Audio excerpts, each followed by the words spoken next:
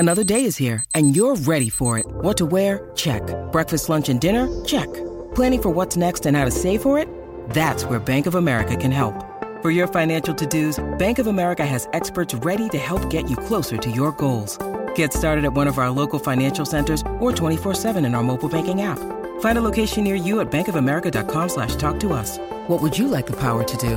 Mobile banking requires downloading the app and is only available for select devices. Message and data rates may apply. Bank of America N.A., member FDIC.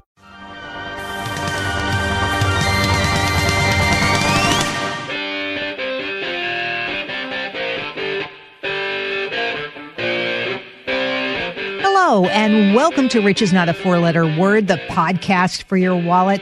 I'm Jerry Willis with the Fox Business Network. Today, we're talking about you and me, consumers. How are we doing? What's going on out there? And what is the outlook for our personal economies? Look, I talk about GDP and where the country is going on TV all the time. But what I really want to know is, how are you and I doing? And how is our personal economy doing? Are we doing well? Could we do better? And here to help me today is Greg McBride from Bankrate.com. Greg's one of my favorite guests of all time, and he's here with us to have a nice conversation about this topic. Greg, welcome to the show. Thank you, Jerry. It's great to be with you again. It's great to have you. And I want to start with a story that really caught my eye because I didn't expect to see this. You know, it looks like the economy's going great guns, right? We could achieve 5% GDP in the second quarter. We haven't done that in about 15 years. That is amazing. And yet the Wall Street Journal last week ran a story saying that, guess what? Wages are not keeping up with inflation. And if you're a blue-collar worker, chances are you're behind the gun. We have inflation running at about 2.9%. That's pretty high, pretty fast for this economy. What do you see going on with consumers right now? Are they having a hard time keeping up? The point about the wages not keeping up with inflation, for so many years, wages weren't keeping up with inflation, even though inflation was really low because people's incomes weren't increasing. Well, now we've gotten to a tighter labor market. And the wage growth was really the last piece of the economic puzzle to fall into place. And we've started to see faster wage growth the past couple of years. The problem is we're now seeing faster inflation, too. So, it's kind of a hollow victory in the sense that, for a lot of consumers that they've only started to see the income go up over the past couple of years. And now, you're starting to see prices go up at a faster clip. Look, we got gas prices on the rise. Absolutely right. Housing prices on fire. They've gone nowhere but up. There's a dearth of supply out there. It seems like everywhere you look, prices are going up. Credit card debt is through the roof, and people are going to be paying a ton for that. Take a walk down the aisle at the supermarket. You absolutely see the higher prices there. You see it in restaurants. You see it when you travel. People booking those summer vacations right now. They're seeing higher prices on airfares, higher prices on hotels. In a lot of markets. So, you really kind of feel that squeeze all the way around. And then your point on the interest rates, that is an area of concern that I do have, particularly consumers that have variable rate debt, because interest rates are going up. And it's that variable rate debt where you are going to feel that squeeze. It's like water torture. Every time the Fed raises interest rates, and they've done so 7 times so far, and there's more to come. But every time they raise rates, your credit card rate, your home equity line of credit, any other variable rate debt you may have, whether it's a private student loan or an adjustable rate mortgage, every time they raise rates, the cost of that debt goes up. And it's putting a further squeeze on household budgets. And it's another headwind towards debt repayment, getting to that promised land of being debt free. Absolutely. It's interesting because there's a fact out just this week. Consumer debt is now standing at $1 trillion more than the previous high. Right? So think about that. That's kind of a frightening statistic. And I have a feeling that people have forgotten how that credit card debt can get away from you. Did you see the number that personal debt, consumer debt, and by that we basically mean credit card debt, is bigger than mortgage debt? How is that possible? Well, I hadn't seen that number. I mean, mortgage debt really kind of, dwarfs other forms of consumer debt. Credit card debt's at about $1 trillion. And even that's kind of a squishy number because a lot of that doesn't get revolved month to month. A lot of that is somebody runs up a $5,000 balance and pays it off at the end of the month, that's a big difference from somebody who puts $5,000 on the card and that $5,000, they're revolving that same $5,000 year after year after year. So a big difference there, but it both gets aggregated in the same number. But yeah, the credit card number now up to about $1 trillion. Student loans, that's one where I have real concern because, we're now up to about, $1.4 trillion in student loan debt outstanding. And auto loans, that's another one where, not only is the amount of debt increasing, but Jerry, the problematic thing here I see is that the median length of auto loans is continuing to get longer and longer. The median length of an auto loan now is almost 6 years, and you're seeing more of these 6, 7, and 8-year loans that people are taking out. That amazes me. So let's just break that down for 2 seconds. The likelihood of your car lasting as long as your debt, not good, right? Yeah, let's remind people, this is a depreciating asset. So the longer you stretch out that loan term, the slower you're paying down the balance. Trust me, the value of that vehicle declines just as fast. So you're putting yourself in this position where you're upside down and longer. Right, upside down. So you owe more than the asset is worth. That happens every single day. But I see a lot of people. And for a longer period of time, too. I mean, that's what compounds the problem, because the longer you're upside down, what happens when you get tired of the vehicle? You want to trade it in. Oh. Well, if you're upside down, what do they do with that negative equity balance? They roll it into the next one. And it's just this, it's just this negative feedback loop. Greg, this is exactly what I'm talking about. I am so worried about the debt piece of this for folks out there, because I think it's getting out of control yet again. I think people have forgotten all of the lessons of 2006, 2007. Do you see that? In some cases, yes. As we talked about with things like auto loans and people just loading up on the student loan debt. And in some instances, people that are relying on credit cards, particularly where wages haven't kept up with household expenses and they're relying on credit to kind of bridge the gap. I have concerns about all of those, whether it's piling on more debt, stretching out the repayment for longer periods of time, or in the case of the credit card debt, variable rates. But, a couple of other areas where I do think the painful lessons of the Great Recession, are still being, are still, daily reminders. Mortgage lending, it's certainly more sane than it was. I have a little bit of concern there about, some of the combination of, higher home prices, lower down payments, and then, some of the looser standards, things like, the ability to crowdfund your down payment and some of this stuff that we're seeing now, a rise in these equity sharing agreements in lieu of a down payment. Considering you better explain crowdfund. It's hey everybody, I want to buy a house. Why don't you all chip in and help me do it? Online, it's online. Yeah. Which to old people like me, back in the day, we used to do this old-fashioned thing. We used to do what was called save up money and buy a starter house. Well, okay, now, to your point, before you go on, I just want to say, I saw a survey recently that showed that people thought that 28 was the best age to buy a house. Now, if you were to ask me how many people at the age of 28 in this country are ready, have the finances in place, I would say not a lot of them, my friend, because so many people are paying down college debt. They've got credit card debt. What they end up doing is borrowing from their retirement. That's no good solution either, right?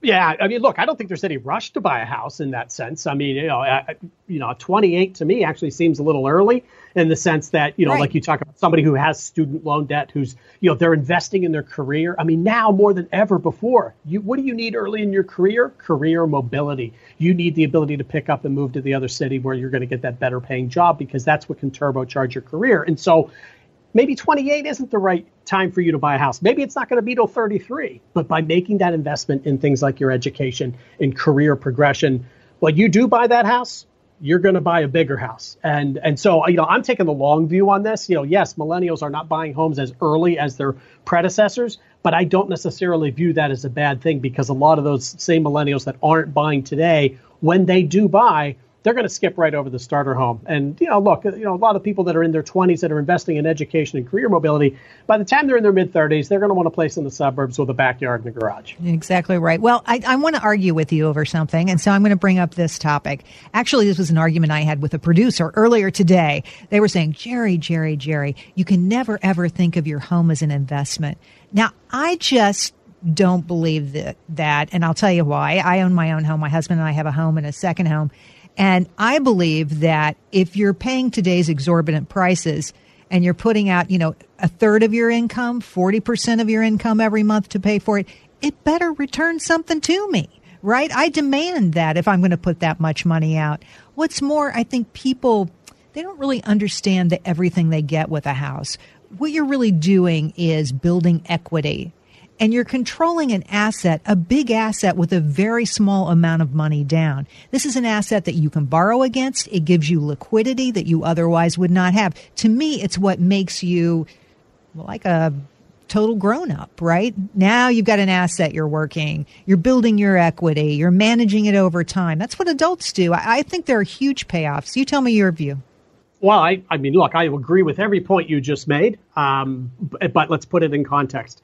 It is a long-term investment. Yeah, this is not a get-rich-quick scheme. And so, I think that's one thing is, the real benefits of home ownership, everything that you just outlined, that accrues to you over the long term, not the short term. The transaction costs involved in buying a home and then later selling it are a killer. I mean, they're just, we're talking tens of thousands of dollars, round trip to buy and sell a home. Let's face it, it's the interest on the loan that is killer. For most people, they don't pay off that interest until they're well into the 30-year period if that's how long they've taken the loan out for. Well, but this is low-cost debt. I really don't view that as the problem, honestly. I mean, I think, it's, particularly when you can do things like put that cash to work by funding tax-advantaged retirement savings programs, your 401k, your IRA. There's not a big urgency to pay down a low fixed rate debt that in some cases may even be tax deductible as well. So fingers crossed that it stays that way, my friend. We've got a lot of incursions into that. But it is a long-term investment and you've got to have that long view. And over that long term, yes, I agree with you. That's where the benefits really accrue. That's where you build up, you build up that wealth. But you can't do so at the expense of, the other prudent financial management, right, like saving for retirement, building that emergency fund, and dispatching with all that other high-cost debt we were talking about a moment ago. Well, and that leads me to my final question. We've kind of gone over sort of the excesses in the market right now for consumers. A lot of debt overhang, people paying too much for cars, for houses. What would you say people should be doing? Because, look, the economy looks great right now. We'll probably track 5%, as much as 5%, which to me is unimaginable for the second quarter. That's great news. But there are signals in the marketplace that we could see some kind of turnaround next year, maybe even a slowdown of some sort. Some folks are calling for a recession. What should people be doing to get ready for that?